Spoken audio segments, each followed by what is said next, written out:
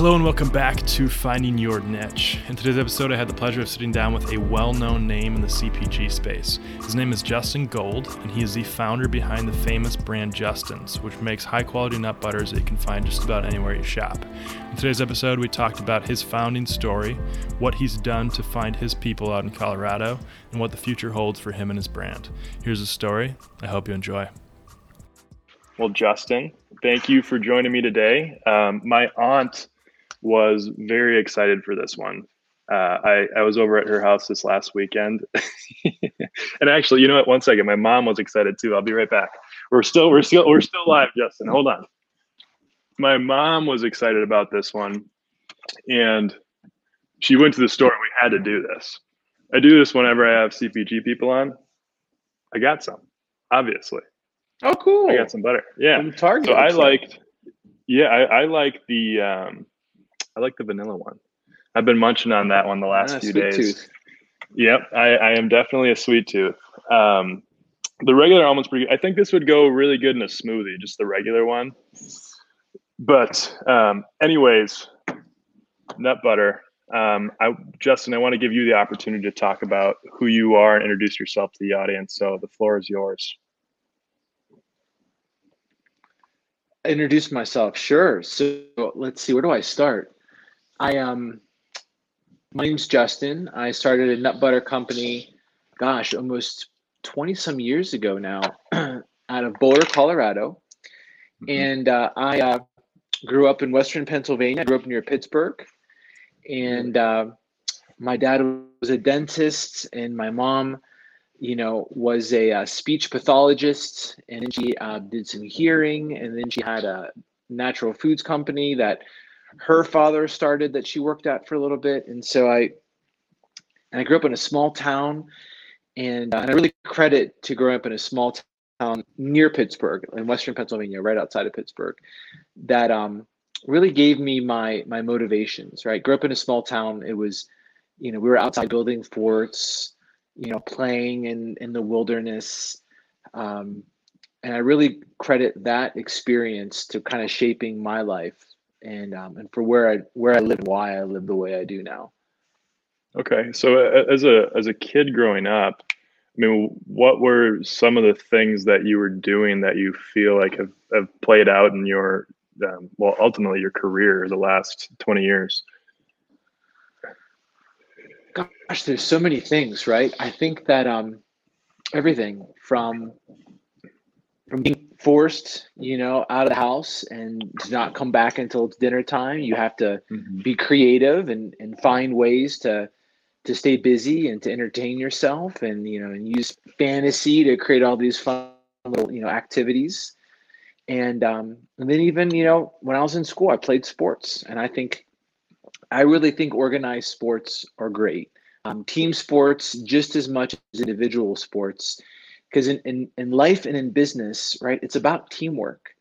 And if you don't know how to work with others and train with others and practice with others and set goals and practice towards those goals and then accept defeat and then celebrate success with other people, you're going to have a really hard time, building an organization and a team. And so I enjoy team sports a lot. And what else can I say about my childhood? I think that that really just being curious. I was always the kid asking tons of questions and wanted to know how everything worked.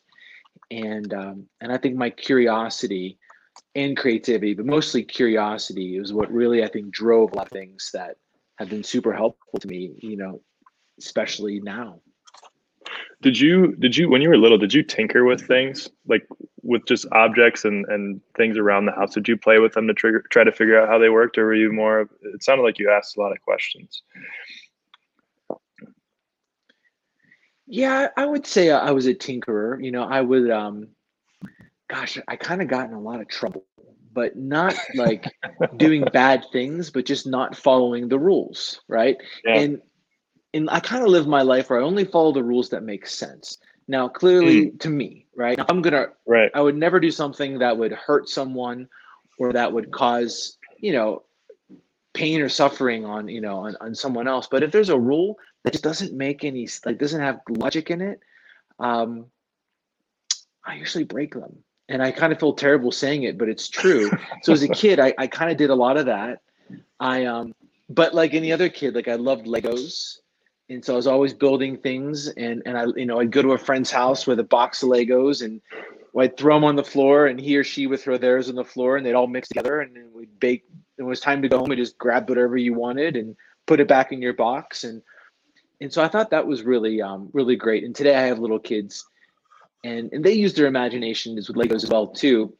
But now it's about following the rules, and the rules are the book. And if it's not in the book, then it doesn't belong. It's just getting them to think outside the book and outside the rules, and creating things that don't exist. And it's really fun to challenge kids and yourself to think outside the rules. And curiosity always kind of really kills me when like my favorite thing in the world is when people are waiting in line and the line keeps getting longer and longer, but on the other right next to the line is no line, but everyone's too afraid to go there because the curiosity, well, I don't want to, it's too, it just blows my mind. And so, I I don't know what I'm talking about. Hey, we're gonna keep rolling though. I'll bring you back. So I want to get back to your career path, and at one point you're considering going to law school, and I'd love to hear more about what pulled you away from that. Yeah, it's really fascinating how, man, there's, and you're under the gauntlet of pressure, right? There's all this expectation to kind of have it figured out by the time you're in college, before you get to college, perhaps, of what you want to do and where you want to go and what you want to be when you grow up and all these great things. And a lot of times for some people it's easy, right? My mom or dad was, in the Air Force or was a doctor or was a lawyer. And so you're predisposed to just, follow that path because it's really comfortable for you and makes you feel happy and fulfilled. And for most of us, we honestly don't know. And so you get to college and there's this pressure to kind of have it figured out. And for me, fundamentally, I wanted to do something that would leave a positive impact on our natural environment. And so I really wanted to find a way where I could conserve, preserve, restore, whatever I could do to have a positive impact. And so for me, I felt like law was a great avenue for multiple reasons. Number one, I felt like I could help write legislation or support legislation or get people to follow rules that they may not agree with, but are going to help everyone else, in the larger scope, everything from water quality to air quality to even just indigenous, rights and land ownership. And I thought it'd be a ton of fun. I thought it would be fulfilling. I thought I would be able to do good in the world. And then there's a prestige with being a lawyer where I thought it would be an honorable career and potentially I could, make some money and live a comfortable life, right? And so then I started down the law school path, and I was taking environmental studies, American government, constitutional law, and all these prereqs, and then preparing for the LSATs. And as I'm preparing for the LSATs and taking all these kind of law kind of classwork, I just felt disillusioned with law for a number of reasons, right? That the main reason is conflict. And to me, and I was interning at an environmental law firm my senior year in Harrisburg, and law is a great profession, and I work with lawyers all the time because I have to, and but it's always, to me, feels like we're resolving or creating conflict. And to always have this stress of fighting or defending was just exhausting. And that's just not the type of life that I wanted. And so and then once I kind of dug in even deeper, I'm like, man, like here I am upholding, defending, and trying to rewrite rules that were written, with an infrastructure, 100 plus years ago that don't really correlate to the life that we're living today, that I don't really even think I believe in, and here I want to uphold. I was like, oh my god, like, it's just, what am I thinking? And I got out, right, Yeah. and I was really bummed because I thought I had it figured out, and I thought I was so excited. Like whenever you know what you want and you can focus and pour your energy into it, it's really exciting. And my parents were excited. And, my mom, Justin, I'm so proud of him. He's going to be a lawyer. Oh, so she doesn't talk like that, but I like to believe that she does. And so, your family's really proud. And then, I dropped out of the LSAT course and I graduated the degree in environmental studies. And I was pretty bummed because I thought that I had it all figured out. And then when I graduated, I just said to myself, you know what? Instead of chasing a job or trying to get back into school, because I felt safe in school and I loved the university and I really wanted to go back to the university because I felt really comfortable there. Right. I'm like, all right, well, instead I'm going to flip it on its head. Instead of going to look for the work, I want to go live somewhere where I want to live and I'll find work. And I don't care what it is, I'll find it. Interesting. And so I grew up in Pennsylvania. I really thought I belonged in California because I have long hair, but I don't listen to the Grateful Dead or Fish. I listen to kind of like, heavy metal, more rock music. I look like I probably do a lot of drugs, but I'm pretty straight edge. I don't do allegedly anything. Maybe I'll drink. Yeah, no one. I better not ever run for office. And then and so like I just and I like to exercise and I'm outside all the time. And I just didn't know where I belonged. And so I kind of felt like I was a freak. Like there was no one else like me. Living in Pennsylvania, eating natural foods and being organic and wanting to save the environment and having long hair, but lifting weights and playing basketball and listening to heavy metal, and I felt like a freak. And so one of my friends is like, dude, you know where all the freaks are? Like they're in San Francisco. That's where your people are in California. So I'm like, all right, let's go look for my people. So truthfully, I just want to get out of Pennsylvania because I never left and I was ready to travel. Go ahead. I want to pause right here because I just had a conversation about this and I think it's really pertinent. One thing that we were talking about in my last conversation was a lot of people feel like they're on this island and that they are a freak. And you mentioned like, I feel like I'm a freak here in Pennsylvania and they have no idea what to do about it.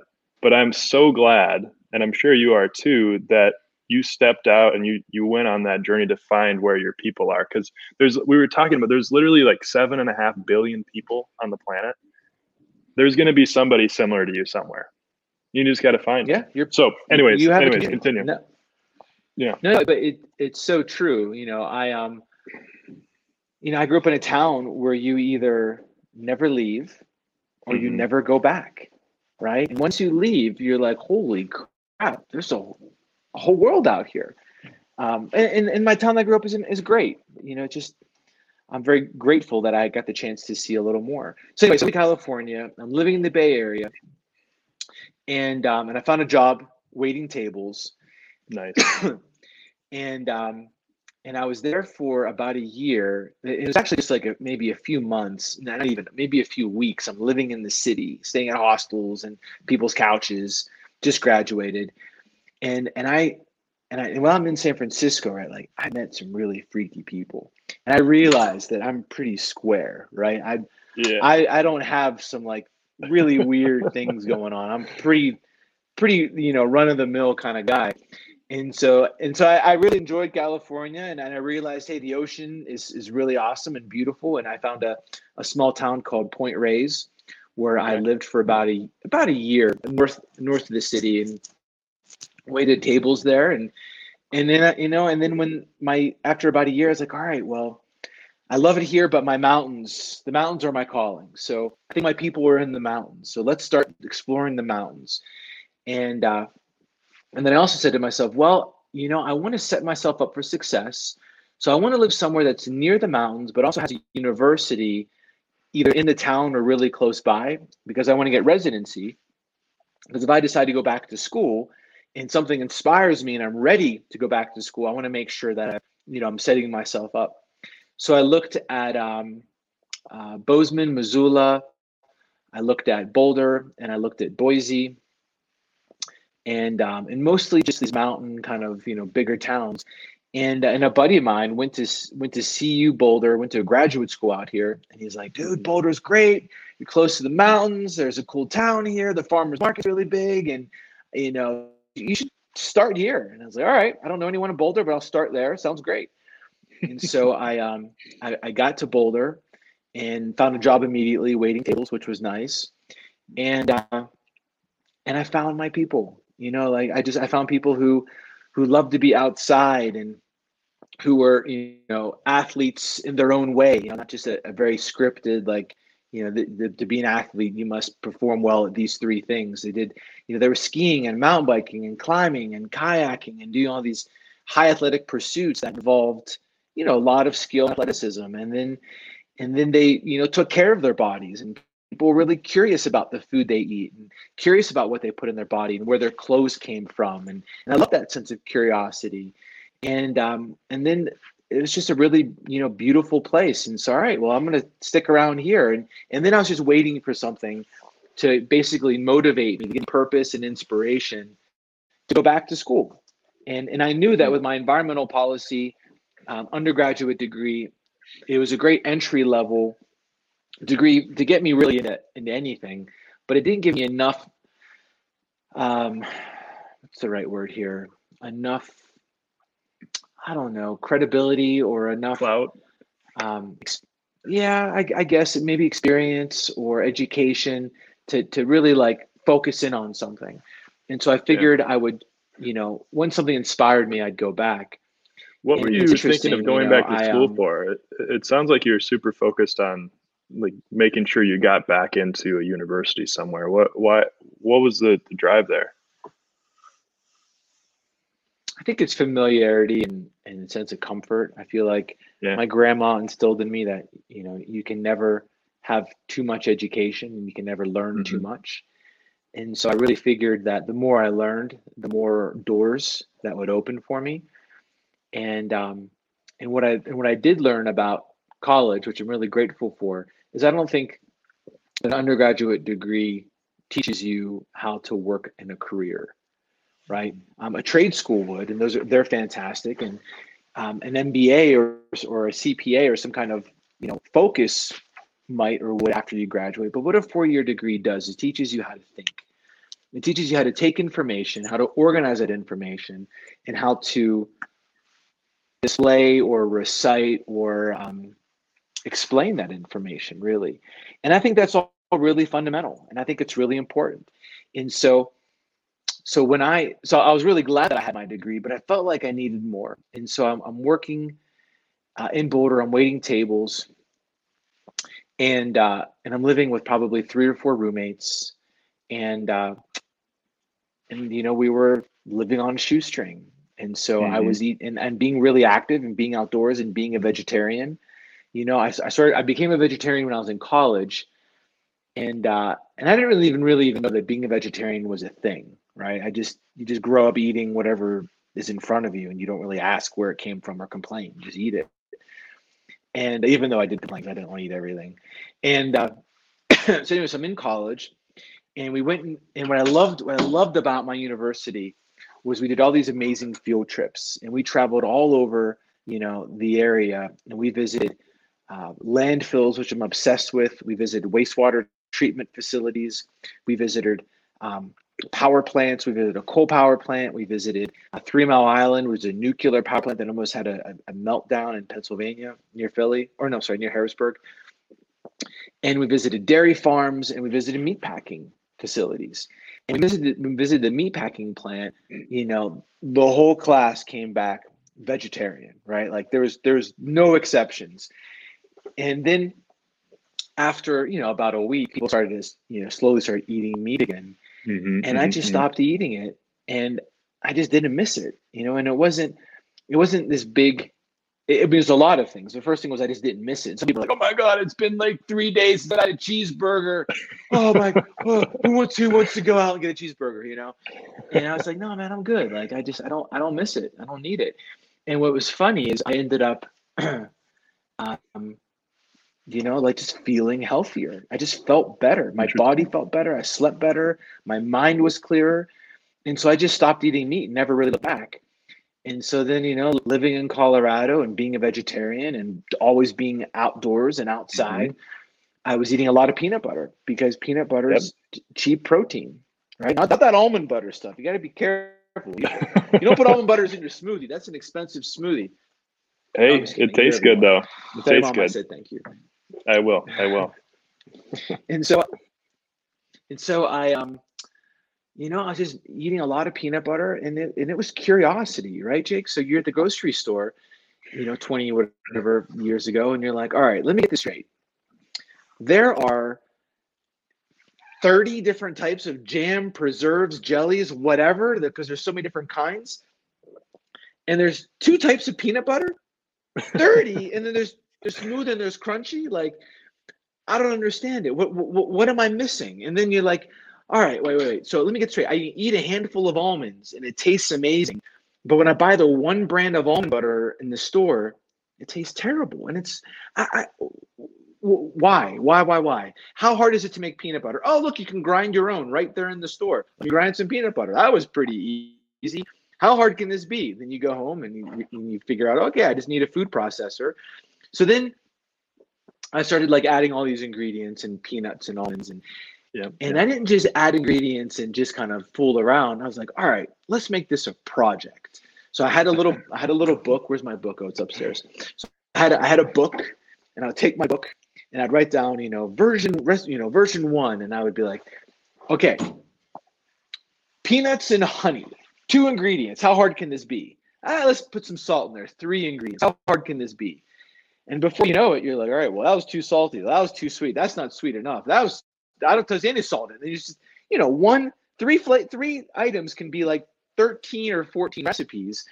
And then you're adding cinnamon, and then you're adding, you know, almonds and cashews and chocolate syrup and whatever else you can find in the house. And you're like, all right, well, bananas. Why does anyone put bananas in peanut butter? And you're like, all right, Hmm. I'm gonna get fresh bananas. You take fresh bananas and you put it in, and oh, this is delicious. Wow. And you leave it out, and the next day you go to eat some more, and you're like, oh my God, what happened? This is terrible. And you're like, all right, well, let's try dried banana. Let's try freeze-dried banana. Let's try banana syrup, everything. And I just Yeah. started like keeping track of it and having fun. And my roommates thought it was totally a hoot, and they'd, laugh, and we, try Yeah. them. And then I'd put all these experiments, in like the cupboard and the fridge and all these places. And they started finding their favorites and finishing the jars. And I had to start writing Interesting. like Justin's or do not touch, Um, all this over them. this this might be Justin, this might be a little beyond your time, but I think in the early 2000s there was a movie put out on by Disney called Eddie's $1 Million Cook-Off. I think it's a little beyond your time, but anyways, there's a scene from it, and I don't know it. he's going to be in a competition to compete against Bobby Flay or something like that. And there's a scene at like 11 o'clock at night, and he's down in his kitchen and he's mixing like 100 different things together. And then at the end of it, he puts it all on two pieces of bread, and it's like a peanut butter jelly, Skittles, M&M, and a bunch of different things sandwich. But anyways, your story just reminded me of that, and I think everybody that's seen that movie is gonna resonate with that really well, and they'll probably think of that when you were talking. But anyways, It go was fun. It ahead. was so much I know fun, where this is going. Go ahead. Well, I mean, no, I mean, I think that fundamentally, that's the fun part, right? It's the creative part. Mm-hmm. It's fun to explore and create and use your ideas and test your ideas out on people. And food is so fabulous because you get an instant reaction from someone, right? It's not, you don't have to like go home and plant it or wear it for a week, or instantly you can get a reaction.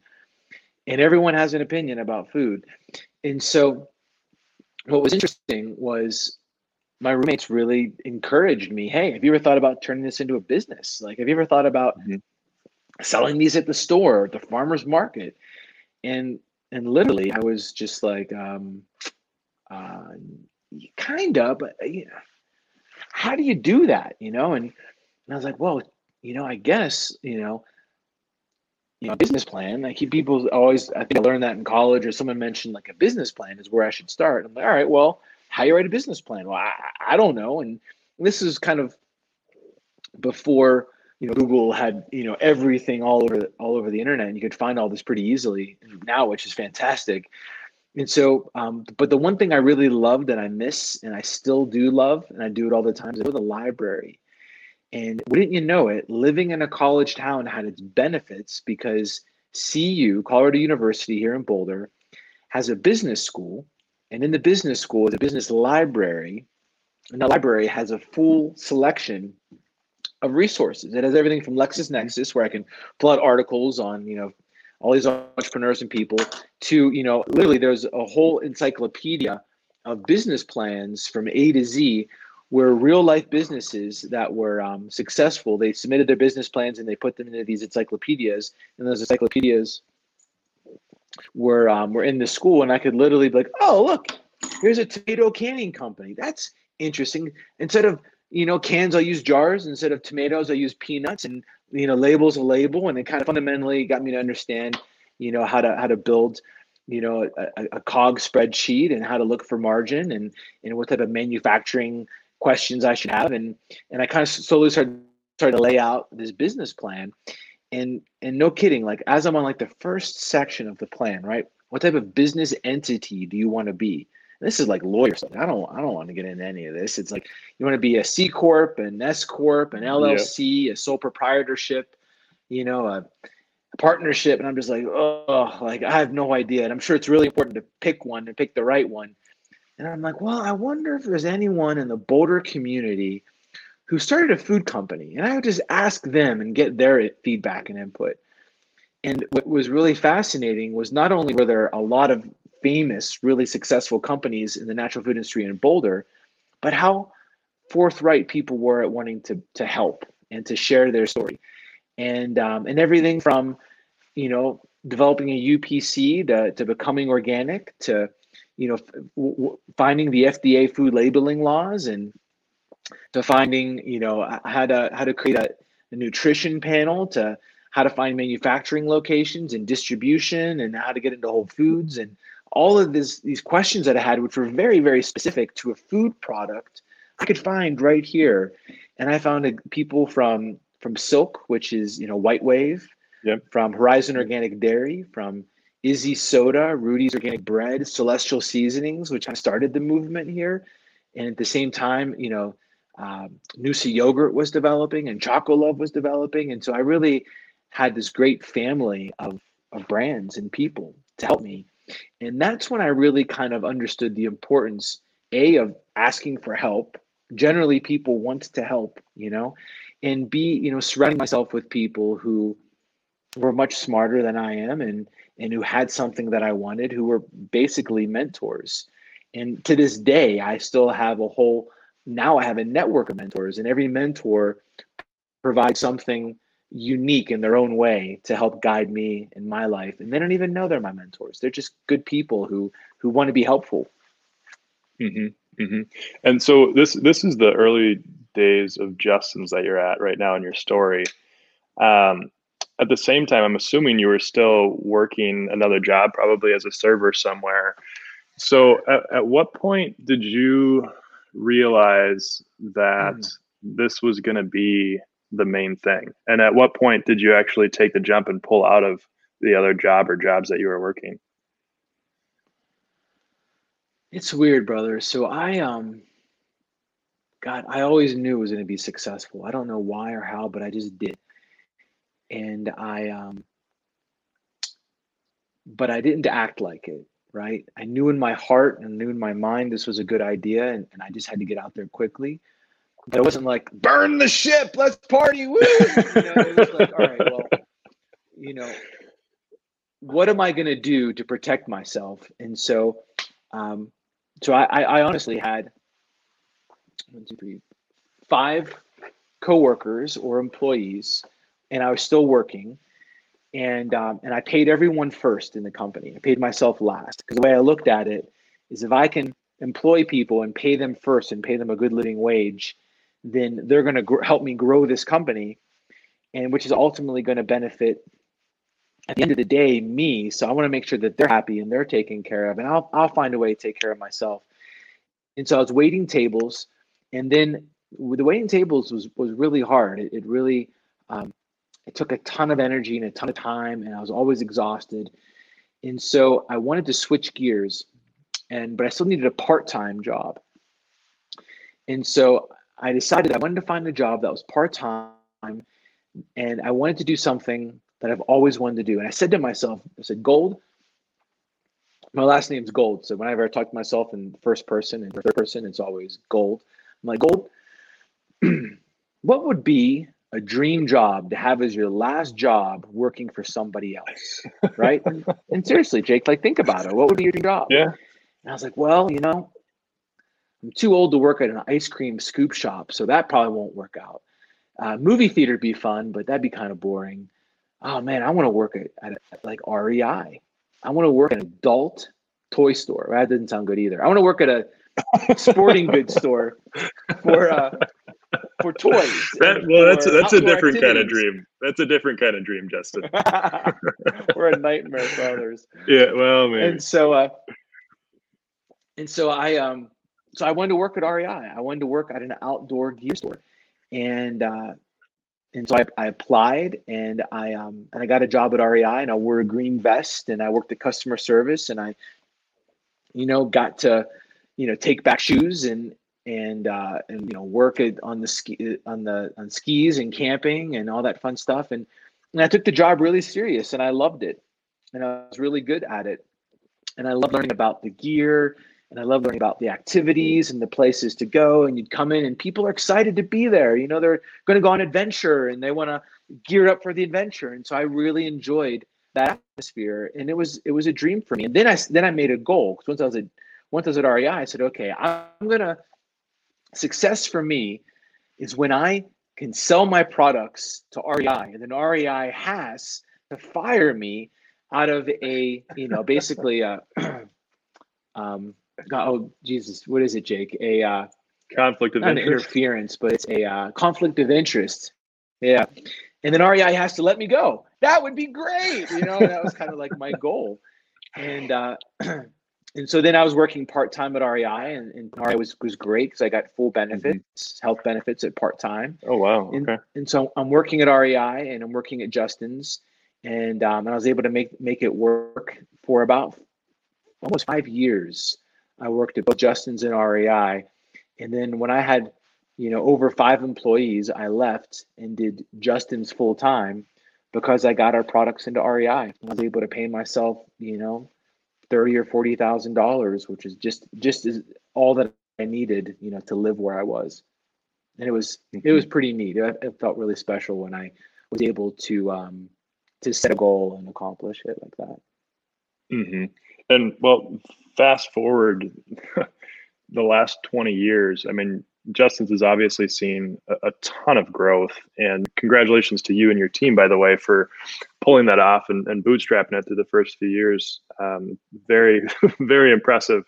I got to ask about time management, just out of personal interest for myself, because I know with a fast growing brand like that, there's probably unlimited amount of hours you could probably work on it. And I'm curious to hear what you've done to prioritize personal time and family time amidst all of that. Ooh, that's a loaded question. So let's just kind of be honest about it, right? So I don't care how old you are or how many kids you have. If you're starting a company, if you're gonna, take the plunge and go for it, there's no balance at the beginning, right? It's 110%. It's all in all the time to make it work. Now, that doesn't mean you still can't do some of the things you love, like sleep or eat or, go on a run or something, but you have to make sacrifices, right? And those sacrifices are staying late, getting up early, working over the weekend, whatever it is. And so when I first started, I felt very lucky because I didn't have children, I didn't have kids, I didn't have a wife, I didn't have a dog. So I had the freedom and flexibility to to drive somewhere to do an event over a weekend, to hand out, samples, to do a farmer's market, to stay up all night, working on a new recipe, or, rewriting the business plan for the 30th time. And so I could do all that. And then you get to a point where one of two things happen, right? Either you feel like that you've made enough success where you can fold in more, fun things in your life. And that can be in, a few months or a few years. It really depends on you personally, on the business personally. And so you either figure out, okay, well, I can take a deep breath. I set out what I need to do. I'm going to, find a way to balance and to juggle more activities, or you're going to go crazy. And you're like, and you get to a point where you're like, okay, if I don't take the day off, if I don't take the weekend off, I'm going to go totally insane. I'm going to do something I'll regret. So then you have to kind of know your own balance, and then your and the needs of the business. But it's really hard when you first start. There really isn't any balance, and then you either achieve it or you have to find it. Now, with that said, I would still, find time to, I live in Colorado and I chose to live here. So for me, I can go ride my bike for 2 hours, or for, an hour, go on a hike or a trail run, and feel recharged and feel great. I'm not, driving for a long weekend somewhere. It's right in my backyard. And I think being in Colorado and having that sense of freedom to be outside was really helpful. And do you still live in Boulder? Yes, love Boulder. You do? Okay, cool. Yeah, I have a friend or two that goes to school out there, and I haven't been to Boulder, but another friend of mine goes to the Air Force Academy, so I've spent a lot of time down in Colorado Springs, and then we went skiing in the mountains a couple of times at Breck. So absolutely love it out in Colorado. Also considering living there at some point, just like yourself. So yeah, it's great. I do want to ask about you selling Justin's. So in 2016, Justin's was sold, and I want to hear a little bit about the motivation behind that. Yeah, so difference, right? There's a difference. Justin's wasn't sold. Justin's was bought, right? Big difference on a lot of reasons. So if you, I always tell entrepreneurs, your goal isn't to build a business that you're going to go out there someday and sell. Your goal is to build a business that someone's going to want to come along and buy, right?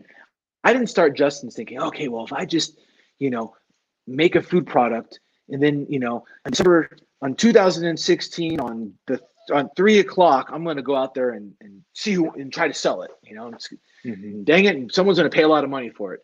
You just build a great business, and if the time's right for you and the time's right in the universe, someone will come and want to buy it. Now, it doesn't always work like that, but that's where you start, right?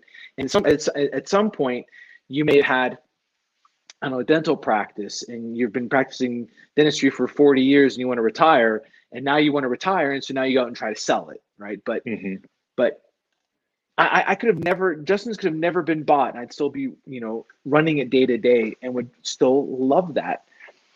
And so what happened was, two things. Number one is I took private equity money, which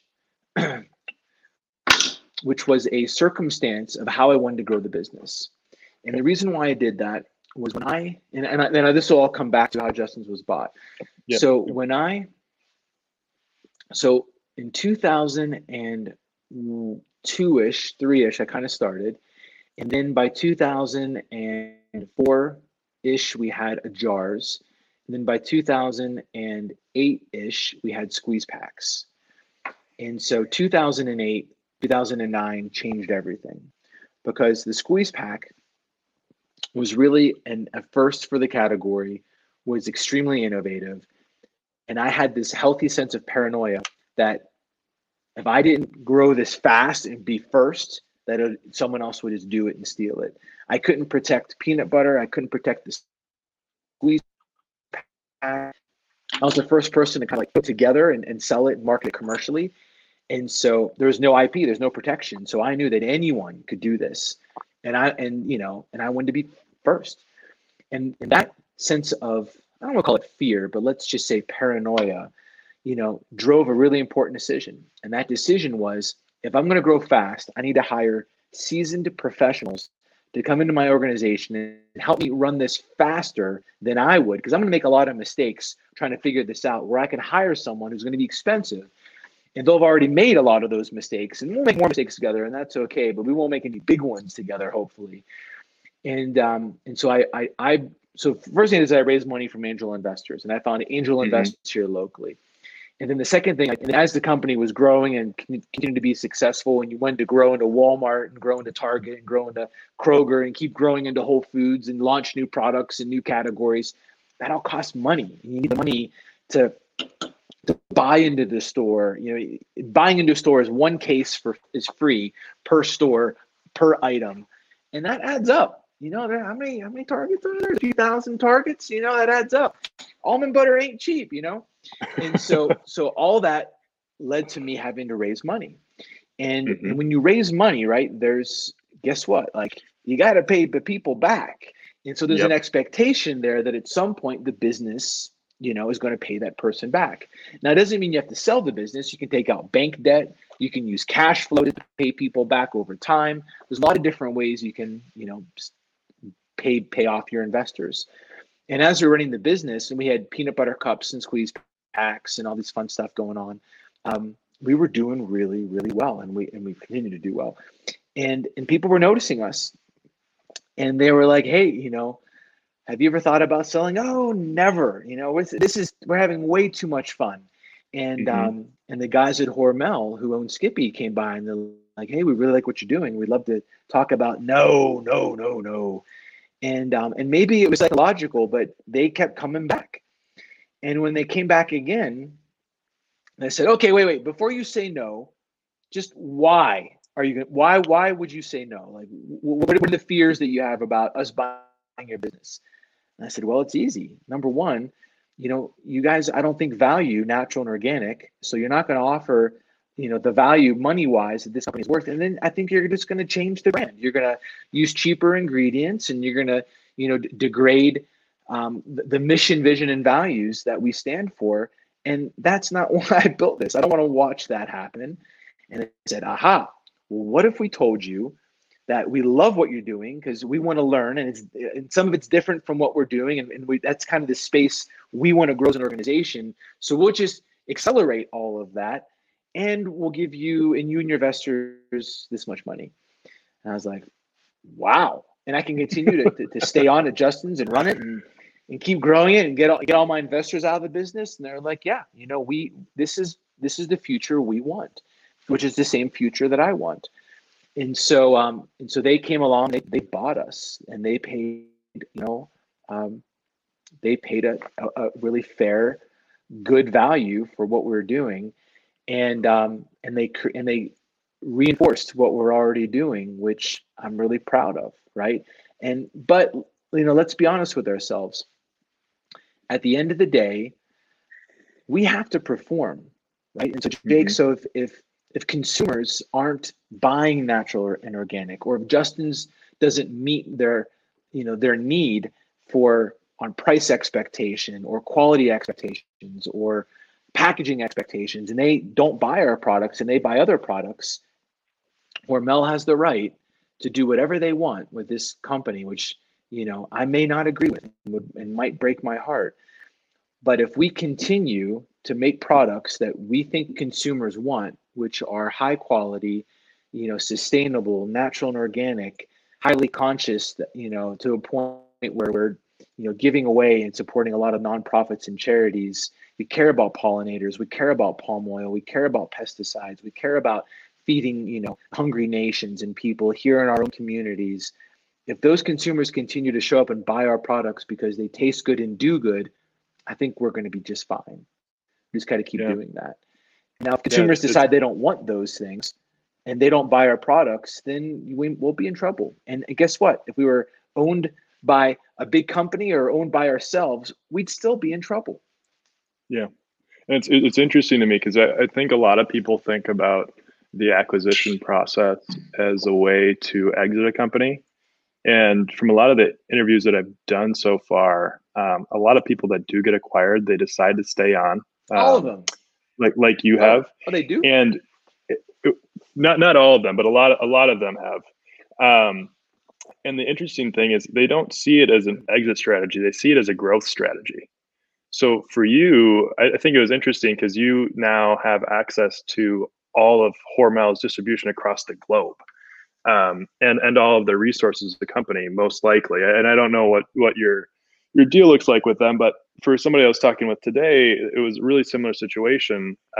They got acquired by a much larger company. They stayed on, and it enabled them to grow exponentially and see the growth and see the impact that their business has in the rest of the world. And so I think it's just really fascinating. A lot of people think about it as an exit strategy, whereas most of the time, the people that are running the show see it as a way to grow the business and have a bigger impact.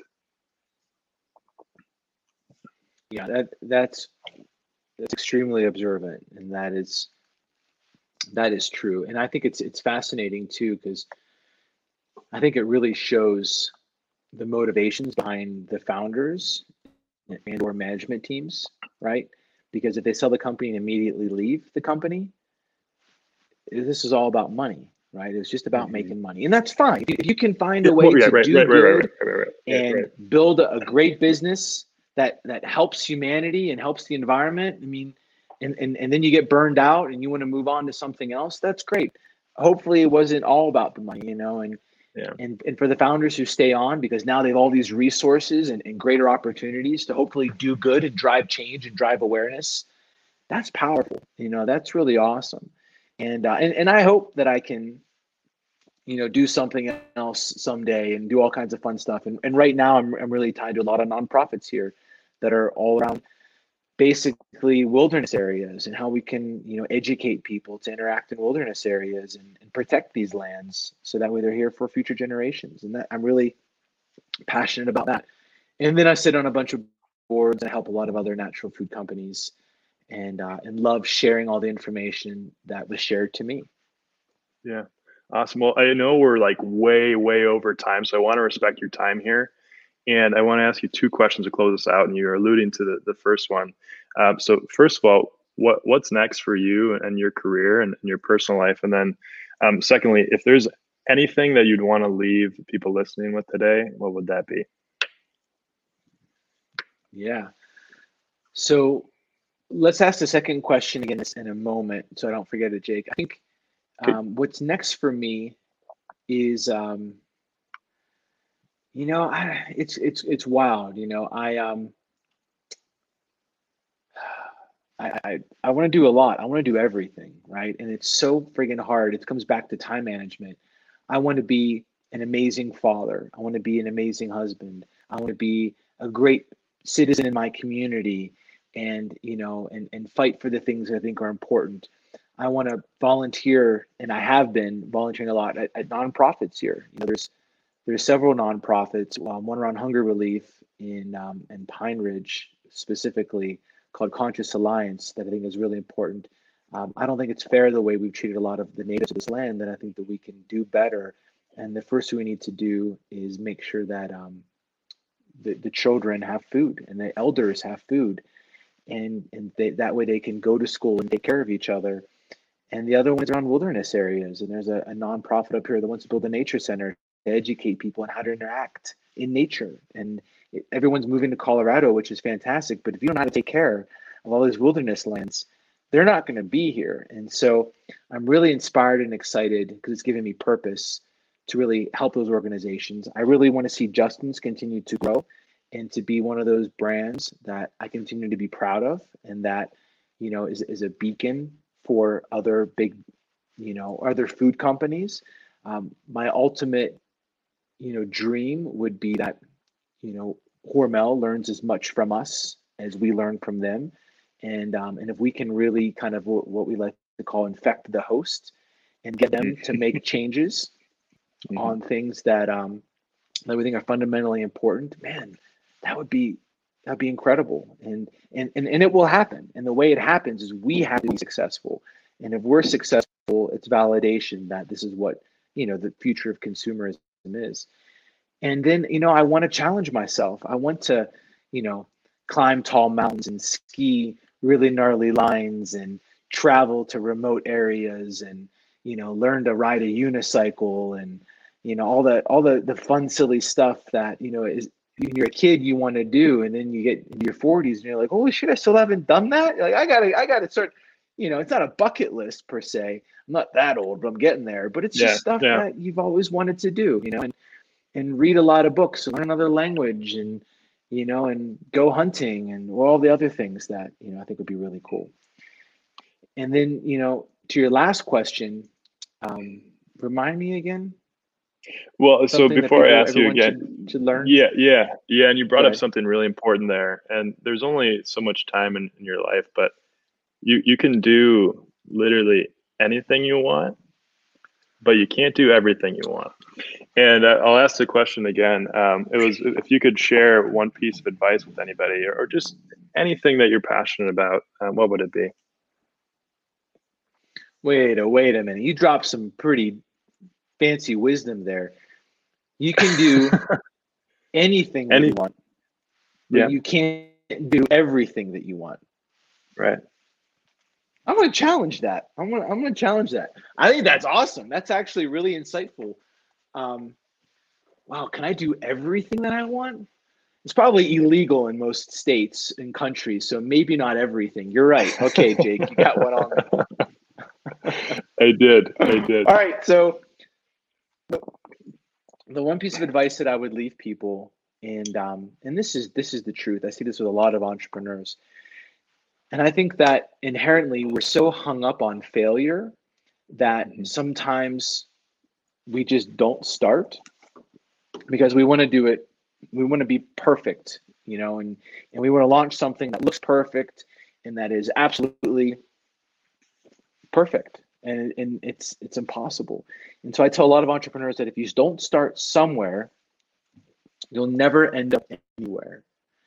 And there's this paralysis around just getting started because we're not sure if this is the right product, if it's, the right price, the right niche, the right flavor, the right whatever. And you tell people, look, just start, launch it and see what happens, right?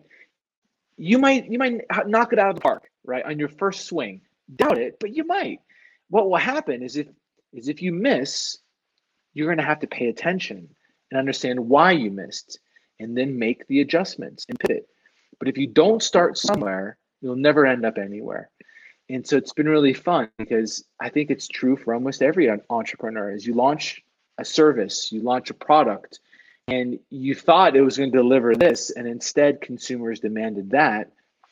And, the rest is history. But you have to listen, and you have to be able to make adjustments, and you have to be able to take criticism, and you have to be able to pivot. And I think that's what separates, entrepreneurs from business owners. A business owner is the way we do it. This is the way it's always been done. This is the way that I learned, and this is the way we're going. And an entrepreneur is like, whoa, this isn't working. This isn't working. Okay, let's change this. Let's try that. Okay, and then you just keep kind of moving. And I think that's really important. That's really great advice, Justin. And to validate it for you on the spot, for anybody that's listening out there, I would encourage you to go to the Justin's website, go to the About Us page, and take a look at the first jar of Justin's butter. It's come a long way. It's come a long way in the last 20 or so years. But seriously, I mean, it started from a jar that you had in your fridge or on the counter, and now we have this wonderful piece of work and an incredible company behind you. So, Justin, thanks again for coming on today. It was absolutely my pleasure to sit down with you and interview you, and I hope to stay in touch. Thanks, Jake. Hope to have you in Colorado. See you, buddy. Hey, this is Jake. Thank you for listening to today's episode of Finding Your Niche. If you enjoyed it, be sure to subscribe and leave a review on Apple Podcasts. In the meantime, I hope you have a great rest of your week, and I'll see you next time. Well, I won't actually see you, but you get the point. Have a great week.